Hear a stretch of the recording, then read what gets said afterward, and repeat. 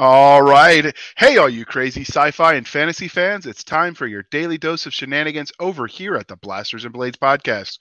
Just three nerdy veterans geeking out over our science fiction passions and fantastical fantasies. A place where magic is king, the sky is the limit, and space is the place. So without further ado, we're going to introduce you to our guest. We have the one, the only, Mr. Michael J. Allen. Can you introduce yourself to the listeners? Yes, sir. I'm Michael J. Allen, Star-Lord, financial coach, and science fiction and fantasy author. Full spectrum, side to side. So how does one become a Star-Lord? Is there an application process? There is an application process. So this is one of those things where I just kind of let my geek flag loose. I was browsing along Facebook and I saw this ad for buying land in Scotland to give myself a title of Lord. Well, obviously, I figured that one was a scam, but I did research it, and there are actual nature preserves where you can go and you can buy a section of land in Scotland and you get a lordship title. So having already seen that you can register a star in anybody's name you wanted, I registered a star under my author name, and then I registered a lordship under my author name, and now I'm a Star Lord. I dig it. All right, so this is a two-pronged process. It's weird, it's quirky, but hey, it made me giggle, and that's all that really matters. So now, with the royalty of Scotland, recognize your title as valid, or is it just a gimmick? Well, it comes with an actual lordship title and plaque. I've been meaning to get it framed with the star certificate too. I've got it all sitting in a pile. How real is it? It probably is pretty real. But for my purposes, who cares? I mean, yeah, I've seen the commercials. I've seen the commercials where like they give it to people as birthday presents, and I've seen the same one for like you can buy a star. Exactly. I'm not sure how long your certificate to the star will hold up once we can colonize things. Luckily, cool. Mines are really far away. I don't think we'll get there. But I'll be long dead unless I will it. Can you will a star? I mean, if it's real property, I imagine you can. Your offspring are going to get the will, and they'll be like, "I inherited a star. What the heck am I going to do with this?" And then it'll languish away for generations, and then they'll be like, oh, "He was a genius." Well, you're registering the name of the star. I don't know that you're actually registering ownership, but since I've got it named after me, I might find a lawyer and see if I can write up a claim to it and any planets that happen to be in its orbit. It'll be 200 years before we find out whether the claim even holds up, but that's pretty funny. If I had to kind of throw away money, I'd totally do that. Well, all right. Go ahead. I was gonna say, if we have any lawyers in the fan base, you should reach out and tell us whether this thing is even possible, and if so, how much you would charge. That's fair. Either way, for the foreseeable future, I get to call myself a Star Lord. Not a Star Lord, but a Star, comma, Lord, or Star hyphen Lord, either way. There's an editor out there that's gotten me known. And now you're a Lord of the Stars since you're the Lord of that star. Well, do you need two of them then to technically so you could be plural? Yeah, you would. And again, I'm not sure that the star registry comes for ownership, but there is a star, Michael J. Allen, and there is a certified lordship title under Michael J. Allen. So that's a star, that's a lord, and I'm an author. So, and a coach. Works for me. And I'm sure all of the fantasy people listening who are like super into heraldry and all that are like having coronaries in the corner about how we've messed everything up. But it's okay. You can comment on it in the sections when this goes live. So, since this is the Blasters and Blades podcast, we couldn't let you escape without the religion question. So this time, we decided to go back to our roots: Star Wars, Star Trek, or Stargate. Well, for that question, with those choices, I'd have to say agnostic. So say we all. BSG aficionado. Okay. So the original or the remake? Really both. Really both. I cut my teeth on the original. Dirk Benedict is my favorite Starbuck. He's also my favorite face man. I basically wanted to be him or Han Solo as a kid. So definitely the original has a has a special place in my heart, though when I watched it again, it didn't have a special place in my head. Fair enough. So, because we're polytheistic here at the Blasters and Blades podcast, Aragon, Dragonheart, or Pete's Dragon. I went with a dragon theme, if you've noticed. I did notice, and it's a kind of a tough choice because I once misspelled Aragon in a dedication to an autograph to Christopher Paolini, and of course, Dragonheart was the spawn point for one of my earliest series. But I'm going to have to go with Pete's Dragon because when I was younger, I played Lampy on a stage production. Wow. Okay, I didn't know you were a man of the stage. So you support the Bard, I see. Well, I like the Bard's Tower. I mean, that's a lot of fun. The Bard, maybe not so much. I don't have as much time to read that stuff. And of course, that was back when I was a kid before I realized I was supposed to grow up. So I did everything I could get my hands on back then. Wait, we're supposed to grow up? Where was this in the manual? Yeah, well, it's a societal thing, and generally I like to live in my own world. It's much more comfortable. Understood. So, we here at the Blasters and Blades podcast like both the fantastical and the scientific. So, which was your first love, sci-fi or fantasy? I'm going to go with fantasy. I'm going to go I'm going to go with fantasy. The book that really started me was Roger Zelazny's Amber series, Okay. which is kind of an urban fantasy and kind of a little sci-fi at the same time. So it just depends on how you want to look at it. That's why it's such a hard choice. So, what was your first memory of speculative fiction? Was it Roger's Amber series, or was it a game, Oh, yeah. TV, anything? Oh no, it was definitely the Amber series. My uncle, who was a really kooky, kind of crazy guy, started me on reading very young, and because he had no children of his own, he didn't know how to actually pick books for a kid. So I ended up with the Amber series pretty young. After that, he gave me Hitchhiker's Guide. So weird Clearly comedies. A man of means. Yes, from there we went into Xanth and Dragonlance. So I guess I'm kind of dual channel. Did you ever read the Choose Your Own Adventure books? Absolutely. As a matter of fact, that's the only thing I could get in the town I grew up in. I like the library. The library only had things that were like 80 years old. So I did end up reading some, Purnell and Asimov and Heinlein and some of that stuff. But I mean, it was a tiny little 3,000 populous town. Okay, so small. But if you had a Walmart, you were in the money. Yeah, there wasn't a Walmart. Oh, there was one fast food place, Kentucky Fried Chicken. That was it. I hear you don't even get on the road maps if you don't have a Walmart. Well, no Walmarts. I think the biggest brand they had other than the KFC was a Safeway. Wow. Okay, so you had nothing to do but read. So what is it you love about speculative fiction as a genre? The thing that I love the most, the thing that really drives me in both science fiction and fantasy, is the ability to create wondrous worlds while sugarcoating real topics.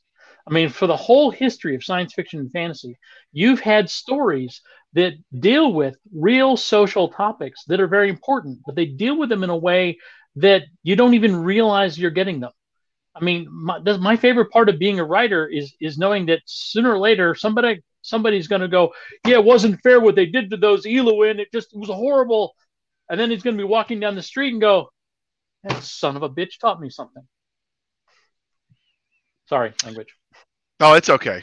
We normally say worse. But so how did your love of speculative fiction transition into you writing stories in this space? I was always a storyteller and I didn't realize it. Honestly, I kind of fell into it. I was in my early days, I did some drawing. I used to sketch, but my mother decided that all the sketches were demon possessed, so she burned them because the eyes followed her through the room or something like that. But at one point, I was staying up on a New Year's Eve and I was watching Willow on Good VHS. Movie. On VHS. So At one point, I had to rewind the tape to fix the tracking. So while that was going on, I sketched this crossroads with a little young wizard and a little young ranger and a little young knight. And then I went back to watching my movie. About halfway through, I had to do the tracking thing again. So I sketched again, but I made them older. Through the rest of the movie Willow, I just kept looking at the two sketches. And then when Willow was over, I wrote 6 chapters. Nice. It's a good movie. That actually irked my college creative writing professor because they were teaching us about Chekhov's gun. And they're like, you can't have the sword or the gun on the wall and not use it. I'm like, well, in Willow, they had the expert swordsman who never handled a sword. So I guess that rule can be broken quite well and make you money. Of course, whenever you talk to a creative writing teacher about money, it's like, oh, that's horrible. Yeah, well, he did eventually use the sword, but it was pretty late in the movie. I had forgotten that part when I challenged the teacher. It's a good thing they hadn't seen the movie. So many authors let their... Go ahead. No, go ahead. I was going to say many creative writing teachers have a unique view of creative writing. Indeed. I still learned, so that was the point of the class. So many authors let their own real-life experiences influence the stories they tell. So were there any specific formidable moments that shaped you as a storyteller?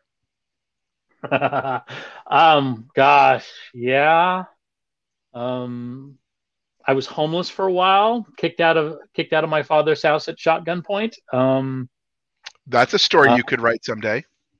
I could, and he's long dead, so there won't be any libel issues. Libel, right? Yeah. Anyway, time on the submarine, doing that nuclear reactor thing. There's plenty of good stories there. Though generally, what I find that there are seeds of my life in the stories, but not stories themselves. Fair enough. So speaking of life experience, you did mention that you served in the U.S. Navy. So we ask all of our authors who are also veterans this question, but how do you feel like your time floating around the oceans affects the stories you tell? Excellently. My original goal as a very optimistic young man was to bridge from submarine nuclear duty into nuclear officer school to bridge into NASA so I could design space stations. None of that actually happened, but I know an awful lot about living in small pressurized containers. So fair. My science fiction is pretty good. Fair. So did the air smell funny when you lived in those pressurized tubes? At first, but after a while you didn't notice it. Yeah, I don't do well with confined spaces. There's a reason I went in infantry. There was always plenty of blue sky for us. Or gray when it was raining on us. I was never claustrophobic until after they stuck me in a 35-foot tube under the turbine generators, moving 8-inch cables down the entire length and racking them inside this triangular cubby hole, and I got stuck. Oh, that would do it. Now I'm a little leery of tight spaces. I don't think I'm really truly claustrophobic, but when I think back and remember those situations, I'm like, not good. But at the same time, that particular situation did make it into a book. Nice. Yeah, I don't think I could have done that, but someone had to, so more power to you. I irked my recruiter when I went in to take the ASVAB because they're like, oh, your ASVAB score is so high. You should be a nuke in the Navy. And I'm like, I don't like going underwater. So I stayed infantry. And I couldn't swim very well. You had missile cruisers and carriers that were also nuke in the Navy. But, I did really well on the ASVAB.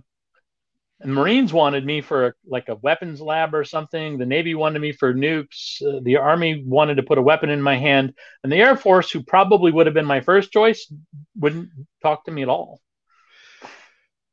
I didn't even talk to anybody but the Army and the Marine Corps because I knew I wanted infantry. And then when they got to the MEP station and whoever was running the MEPs for that period saw my ASVAB and they're like, are you sure we can't talk you into something better? That's too high of an ASVAB score for a grunt. And I'm like, nope, that's what I want. So it's definitely an interesting experience, the people you meet and the jobs they try to foist on you. Oh, yeah. Sometimes it's like, do you even know me at all? But anyway, So we've talked a little bit about the fact that you were in the Navy, but when you write your stories, do you ever draw on the characters, the people that you knew while you served?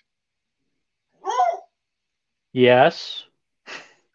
Names are changed to protect the innocent, et cetera, et cetera. Yeah, pretty much. And sometimes real life characters get combined. Um, because, while there were some characters on those submarines, some of them didn't really seem like whole people. Like if you put them in a book, they wouldn't be whole enough for the reader to buy it, even though they were whole people in real life. Yeah, I've learned that oftentimes fiction is the reality is stranger than what people expect or will accept from fiction. I've written Yeah. sometimes where I wrote situations that literally happened to me, and the editor was like, "No one's going to believe this. Take it out." Like, well, it actually Yeah. happened to me. Nope, I don't care. Take it out. I'm like, okay. So it's one of those things that always surprises me how crazy reality can be. But Well, we have standards for our fiction. They're not allowed to be that weird. indeed. So you mentioned how your time in the Navy affects the stories as you tell them, but how does your time in the service affect the way you engage with content as a reader, viewer, consumer? Okay. So I read a lot in the Navy too. Obviously, you go out, you go underwater. There's not much to do other than to man the reactor and do maintenance. There was a series, and I can't remember for the life of me the writer's name, but it was called the Sword and the Chain series, and it was about a series of college kids that are suckered into a D&D game and then suckered into the world that they were playing in the D&D because their dungeon master was in fact an exiled wizard from that world. Well, I was reading this series and I was really getting into it, and then he did something that emotionally impacted me drastically. So much so that I actually flushed all three books that I'd already bought. I'm only like in book two or so, um, off the ship. And we won't talk about how that works. Then later, when I realized I should be writing, I actually decided that I need to go back and reread the Sword and the Chain series to figure out how he managed to create such a visceral emotional response, because that's our job, is to create emotion in the reader so that they're part of the world, so that they can be part of um, creating the world with us.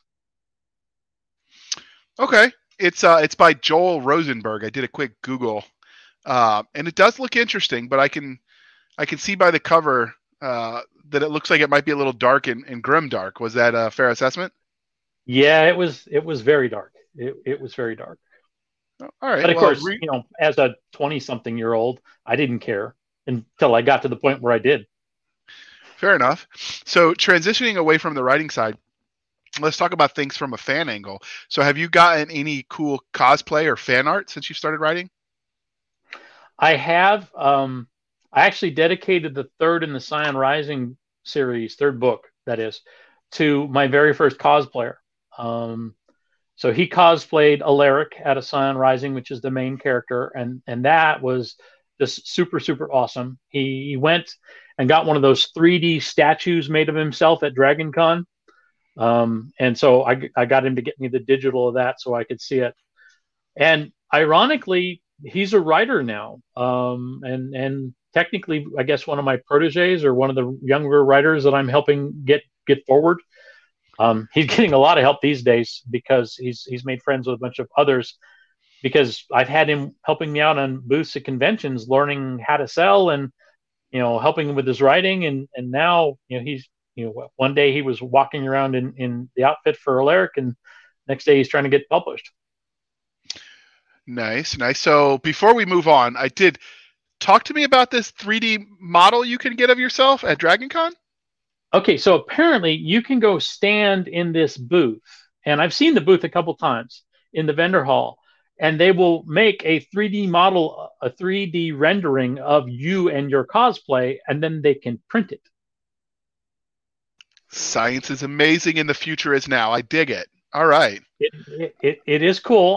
I don't know that I'd ever cosplay any of my people because I'm too big for that. But Yeah, I don't have the body for that. Maybe I could do the maternity characters. I don't know. I pulled that off, pregnant woman. But that is still that's kind of fair. neat. You do So, have the leg for it. has anyone ever asked you for your autograph while you were out in public? Yes. I still don't know why they want it, but I do a lot of book signing. So Okay. What was the first time you got somebody requested that? Did they meet you at a con? Was it through your email? What was that experience? that was a good story. So it was my very first printing of my first run of hardbacks of my very first published book. It was the original Scion of Conquered Earth cover. And the person who got the book, who asked for my very first autograph, was Brendan Sanderson. Because as I had taken his classes, he wanted to take the book and put it on his student shelf, which is pretty awesome. So Now, you took the classes at BYU, or you just watched the online? Like, what level was your I just watched the online, but I'd also sat in panels and asked good questions because that was back when I was still in up and coming. And I just wanted to thank him. And I mean, how do you thank somebody like that? I figured, here, this is what I created because you helped teach me. And he was so cool about it. And like I said, that cover, which I'm a little embarrassed by now, and that editing version, again, a little embarrassed by now since it was one of my first, is supposed to be on his student shelf with my very first autograph. And that is just too awesome for words. That is completes the circle kind of moment. So, all right. So this is the part of the interview, Mr. Anderson, Allen. I don't know why I put Anderson. Well, I'm wearing blue, so it can't be the Matrix, right? Because there's no blue in the Matrix. Yeah, right. I blame Seska because she's not here to defend herself. But this is the part, Michael J. Allen. See, I get it right, finally. The coffee's finally kicked in. I know, I can read, sort of. But can you tell us the Reader's Digest version of your body of works? Why, yes, I can, JR. Michael J. Allen is an eclectic madman who has 2 urban fantasy series, one of them finished, a space opera series, a 19th century alternate history epic fantasy series, a modern high fantasy series. When he's hoping to one day grow up, ditch the eye patch, and hopefully have 3 brand new book contracts by the end of next week. I can dig it. So if you're going to ditch the eye patch, you should go for Geordie LaForge's visor. That would be totally cool.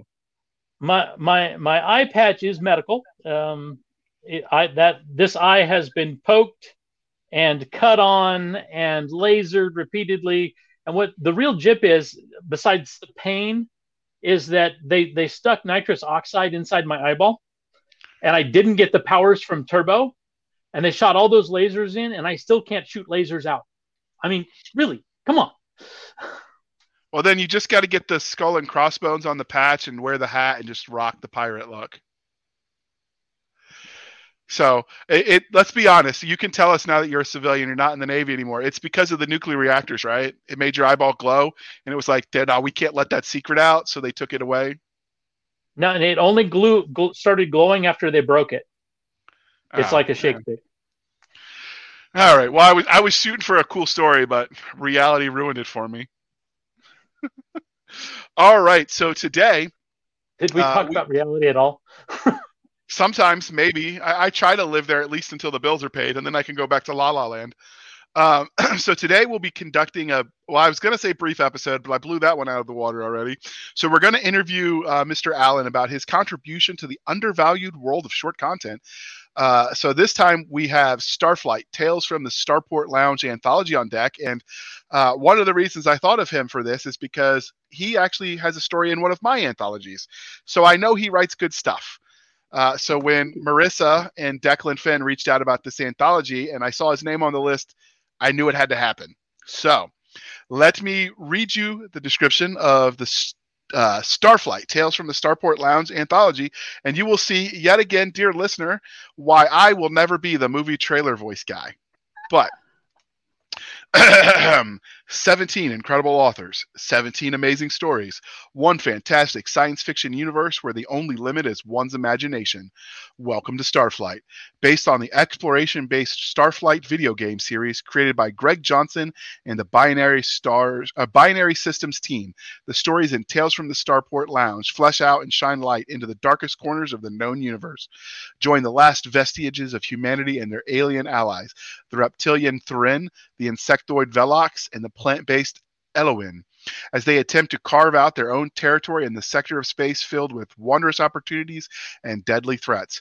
Brave explorers seek out new worlds to colonize while merchants cruise from starport to starport, their holds laden with exotic goods. Maybe even they paid for some of them. Not all in this futuristic setting have noble intent. For every prospector and trader attempting to make a difference, a dozen pirates, smugglers, and mobsters engage in all manner of criminal enterprises. Gangs fill the underbellies of every major city and raid the trade routes between the stars, pushing the outnumbered and outgunned interstellar police to their limits and forcing civilians to take matters into their own hands. It's a rough and tumble universe out there, folks, where one wrong move could spell doom for the expedition or grant you enough wealth to buy a planet. So board your ship and set courses for the stars unknown. The universe awaits. I ad-libbed a little bit. I do that sometimes. If you don't like it, Mr. Greg Johnson, you can contact Seska at podcast.com. One of these days, I'll even give her a real email just so we can get the hate mail, but that won't be today. It's too much work. So, in this vast collection of stories, all 17 of them, what was your story called? Rover Rescue. So, what was the basic synopsis of the story? Obviously, keeping in mind that you don't want spoilers because we want people to buy the book. Well, that's fair. But there are a lot of good stories in there, so if I spoil mine, it wouldn't be that big a deal. But still. Actually, I think there's a Robert Silverberg story in there, too. It was an awesome story, either way.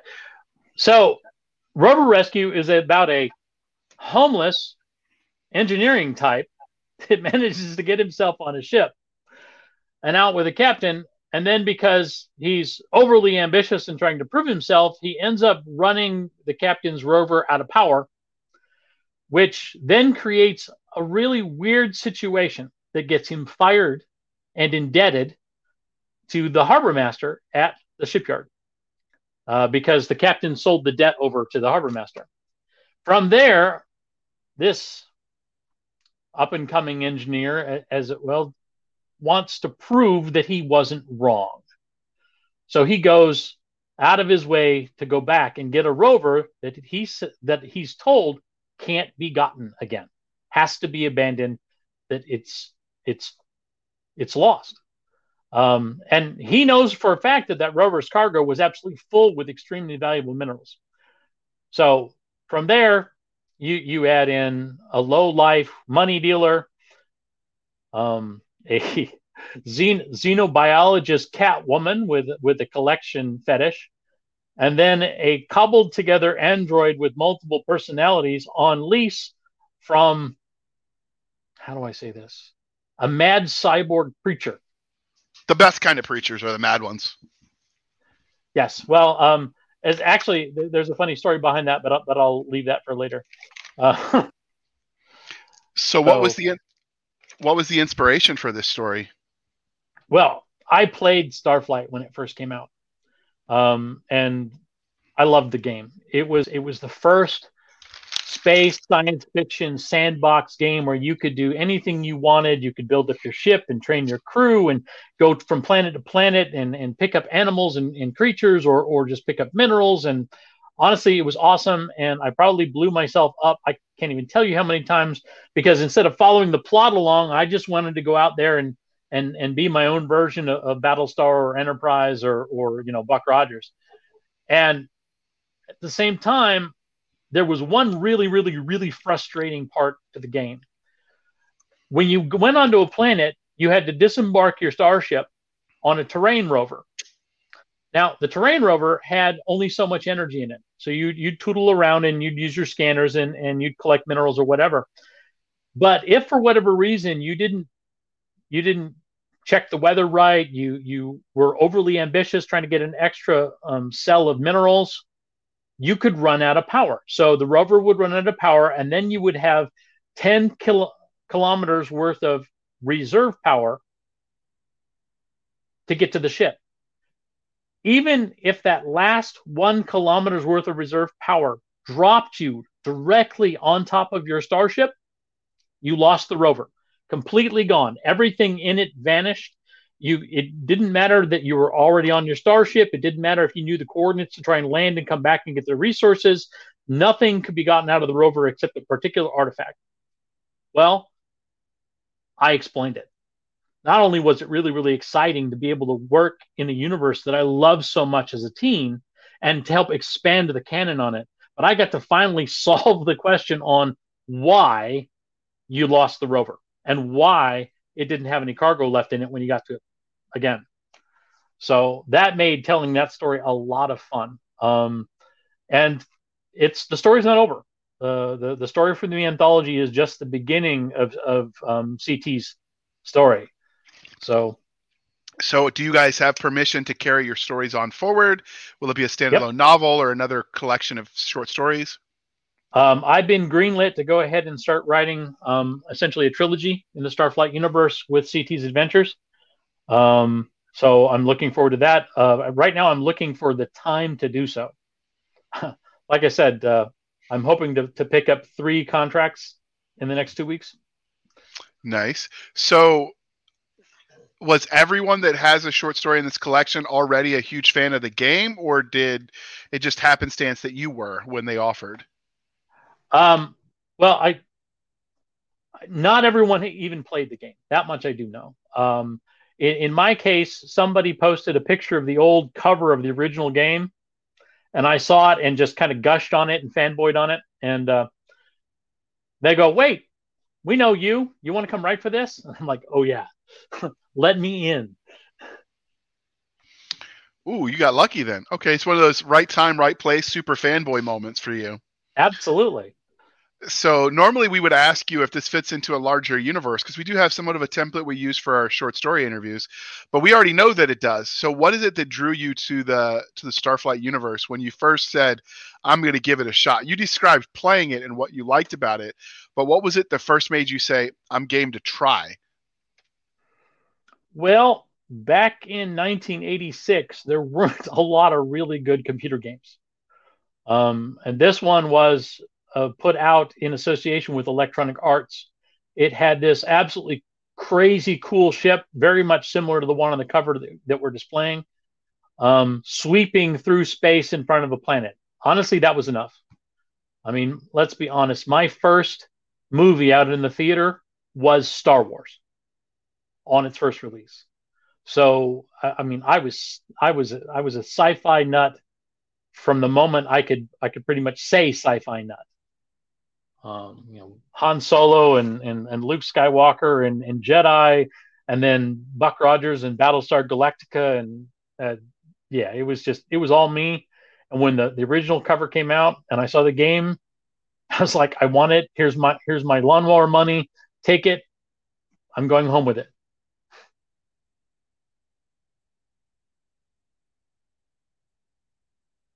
It would help if I unmute myself. So in case anybody isn't as familiar with the larger universe as you, could you give us a Reader's Digest version? Is it just a generic open world, or was there lore and themes? And actually, there was a lot. It was made by, I want to say 5, but it might be 6 kind of sci-fi nut developers that on the inside of the cover you could see them in kind of a mission control cockpit thing. But so Arth, which is the original planet, is having a problem with its star. Earth has long been abandoned and forgotten, but the star is about to go to supernova. Nobody understands why, and there's this huge plot for you to figure out what's going on, because multiple systems have their stars going supernova and wiping out all life in them. In addition to that, you've got your own little explorer class that you can upgrade as you've got your crew that you can train. Every time you come into the starport, you can go over to the starport lounge and open up the bulletin boards, and you'll see things like some guy telling the other guy that he wants his money and to meet at this planet at this time, and all these little story bits that are everywhere. There's actually a spot in the universe where you can run into a ship that looks a lot like the Enterprise, the original 1701, no letters. Um, the thing was full of Easter eggs and different types of creatures. You had the Spearmen, which were these slug type creatures that just were they were worms, they were cowards. But unless you talked to them like they were the greatest gods in existence, they pretty much attacked right away. Unless, of course, you got a reputation for blowing up their ships, in which case they changed their tune. Um, there were cyborgs, there were robots, there were alien ancients, there were ruins, there were creatures on every planet of different sizes and types and and carnivores and dinosaurs and honestly, even though it was 8-bit, maybe it wasn't even 8-bit graphics, but I mean, even though it was low end graphics, it was a space explorer at heart's delight. That I did sounds mention that I grew up wanting to design space stations, right? I mean, no, absolutely. It sounds fun. Are they going to be bringing back the game? Is that partly why they did this anthology, or? well, games 1 and 2 are available on GOG.com for, I think it's $2 for both games. But they're looking at putting 3 together. So bringing out 3. So we're working with the original developers and the original content owners. Um, and we're kind of priming the pump for the universe so that they can get enough, I guess, the equivalent of Kickstarter funding to do what they've been wanting to do, and that is finish up the plot line for this story that they wrote back in the 80s. So in the original game, did you solve the missing stars? Yes, you did. Would it be a And you got spoiler to tell us? Well, I mean, the game came out in 1986, so would it be a spoiler? Probably not. So there was a fuel crystal called Endurium that was very, very valuable, and you would find anytime you found an ancient ruin. Well, at least one that hadn't been pillaged yet. And Endurium was the most valuable resource in the game, and it was absolutely required for the space drives to allow you to fly around. What you learn through the course of the game is the Endurium is actually an ancient race of aliens that moves so slowly we can't see them move. And since we were burning them up in our engines, they were a little irritated about it. So they decided to wipe out all non-Endurium, all non-ancient life. I mean, fair, I guess. If I was getting burned alive, I might have something to say about it. Yeah, it's kind of fair. I get it. Now, when it comes down to the end, you have to choose whether or not to destroy their civilization or not. So what did you personally choose? I never got that far. Like I said, I kept blowing myself up. You know, the universe kept blowing up around me because I was just wandering around as, a 13, 14-year-old, collecting Endurium, collecting minerals, building up my ship, fighting with things, exploring. I wasn't that interested in the plot, which is ironic now that I think about it. Yeah, I could see where the irony of that would be. So, in case anyone hasn't read, wait, no, we already asked that one. So it was for whatever reason it repeated on my notes. So if most organized podcast ever. I know I get a medal for this every time. So do you have to be intimately familiar with the universe to enjoy this collection, or can you jump in cold?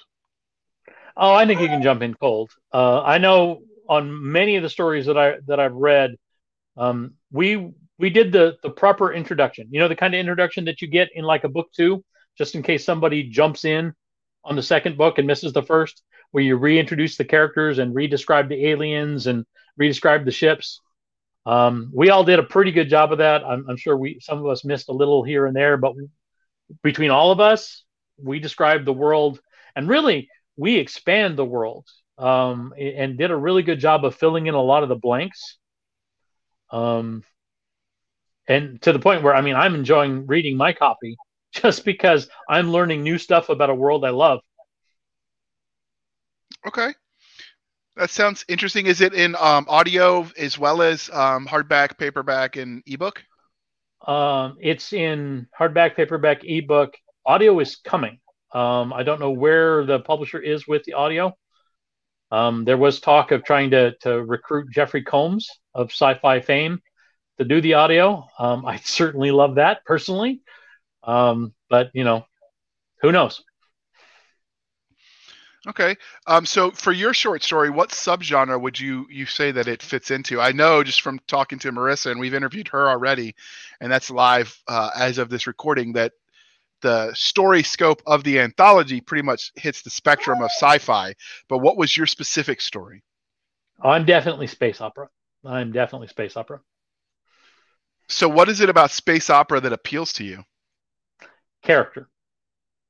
I mean, that's the core of space opera, right? It's about characters and character interactions and how they interact with the world. I don't want to spoil too much about my particular characters, but they're an interesting group. So, because you've mentioned that you're reading, this is just some ad hoc. So, sorry you didn't get to prepare for this, but you did mention you're reading the other stories in the collection. And a lot of times, as authors, you're busy people. We're busy people. So, I might be in a collection I've never read the other stories in. It's not uncommon. It But happens. you're already breaking the mold. So, you are reading those stories. So, do you have a favorite so far? Ooh, tough one. The Silverberg story, which is actually was published way back when originally, was a really good story. Of course, he's a really good writer too.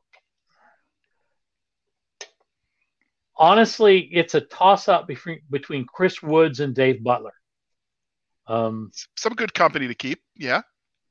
Well, I mean, I've read work by obviously Dave Butler. His Witchy Eye is just a gorgeously written Jacksonian epic fantasy, and I love his other work as well.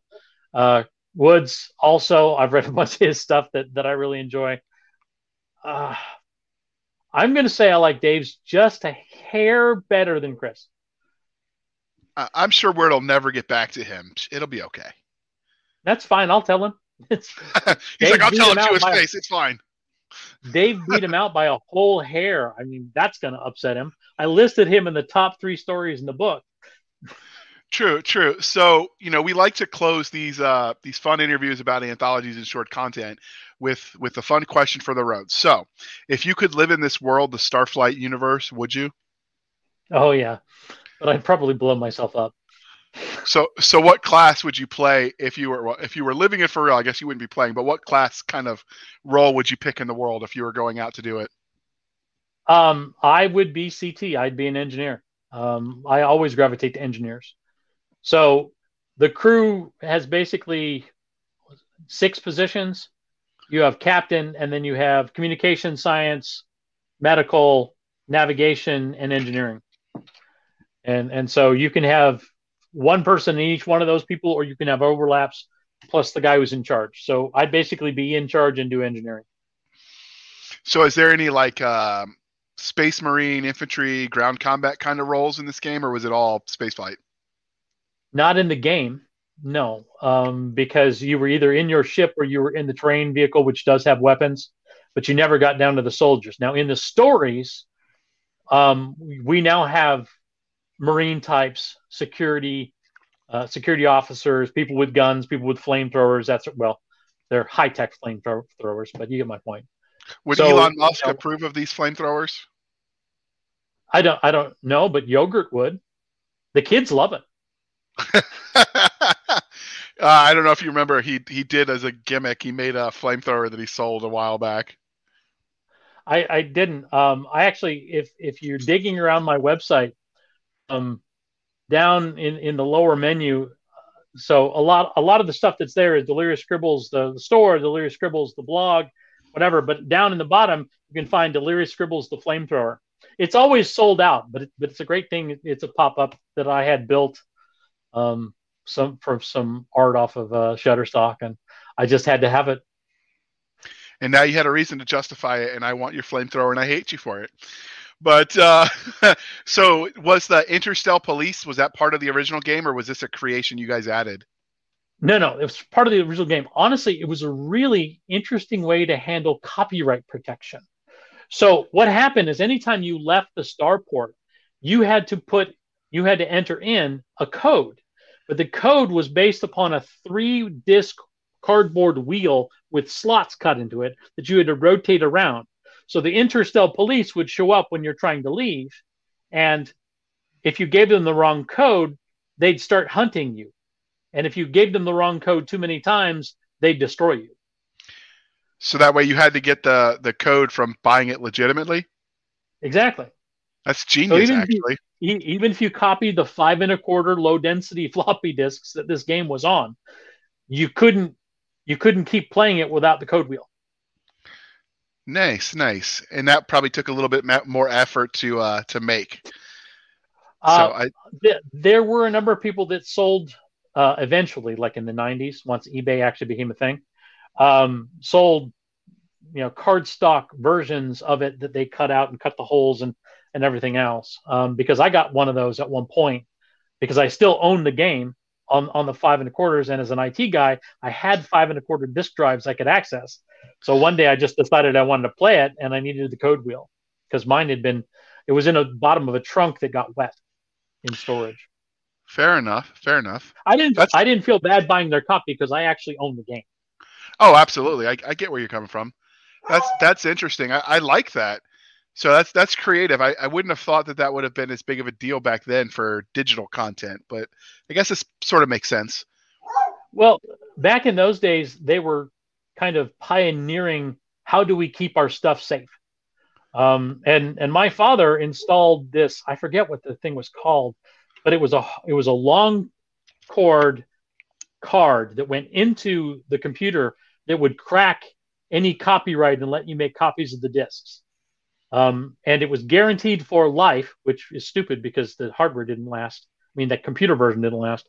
That if he ever ran into a game that he couldn't crack, they'd give him an upgraded card. I don't particularly agree with stealing IP, but that was my father, and I was a kid. So what are you going to do? Absolutely. That's still interesting that they would build that in, and it built it into the lore in a way that didn't feel gimmicky. I really like that. Well, there were other games that did similar things where you had to have the manual and be able to look up the story on page 42 and line 3 and word 6 to give codes. Was it Heroes Quest that had something similar to that? I'm pretty sure it did. Or you want to be a hero? So was this game one player or was it interactive? I don't remember how robust the internet was back then. The internet didn't exist back then. Not at all. We had bulletin boards. That's it. That's about as much as you could ask. There were no networks outside your house.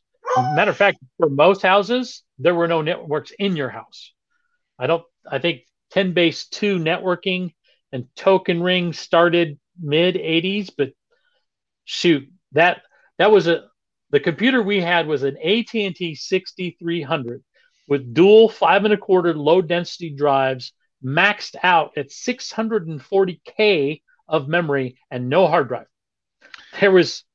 That was a $7,000 computer. Wow. So yeah, no networks, no internet. Back when you had to sacrifice robots for access to the internet. Yes, absolutely. And that is the real reason Skynet for that. And that is the real reason Skynet will rise and try to overtake us. Is because they're mad at all the souls we sacrificed. Yep, that's fair. AOL and their 3.5-inch disc. And their quest for power, they started something they couldn't undo.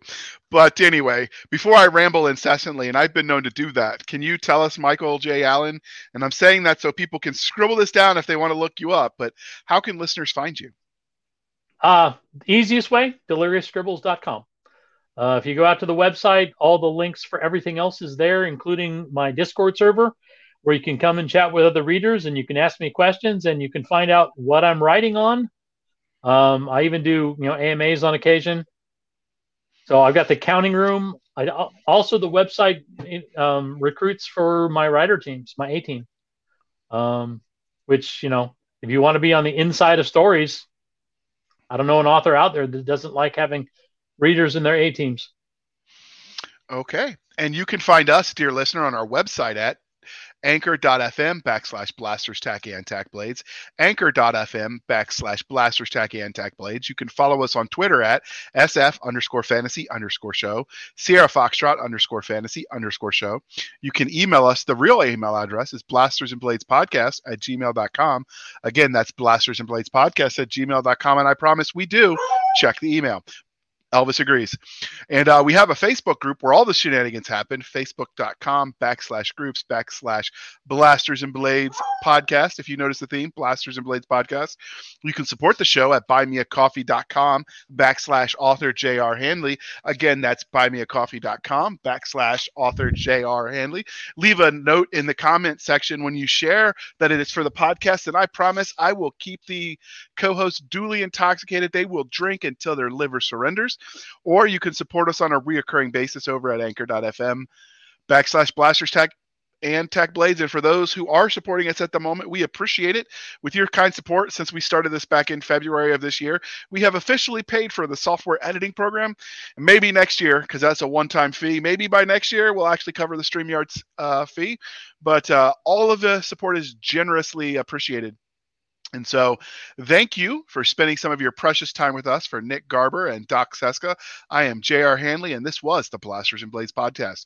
We'll be back next week at the same time, where we'll indulge our love of nerd culture, cheesy jokes, and all things that go boom. And as a gentle reminder, all the links will be in the show notes, so check us out.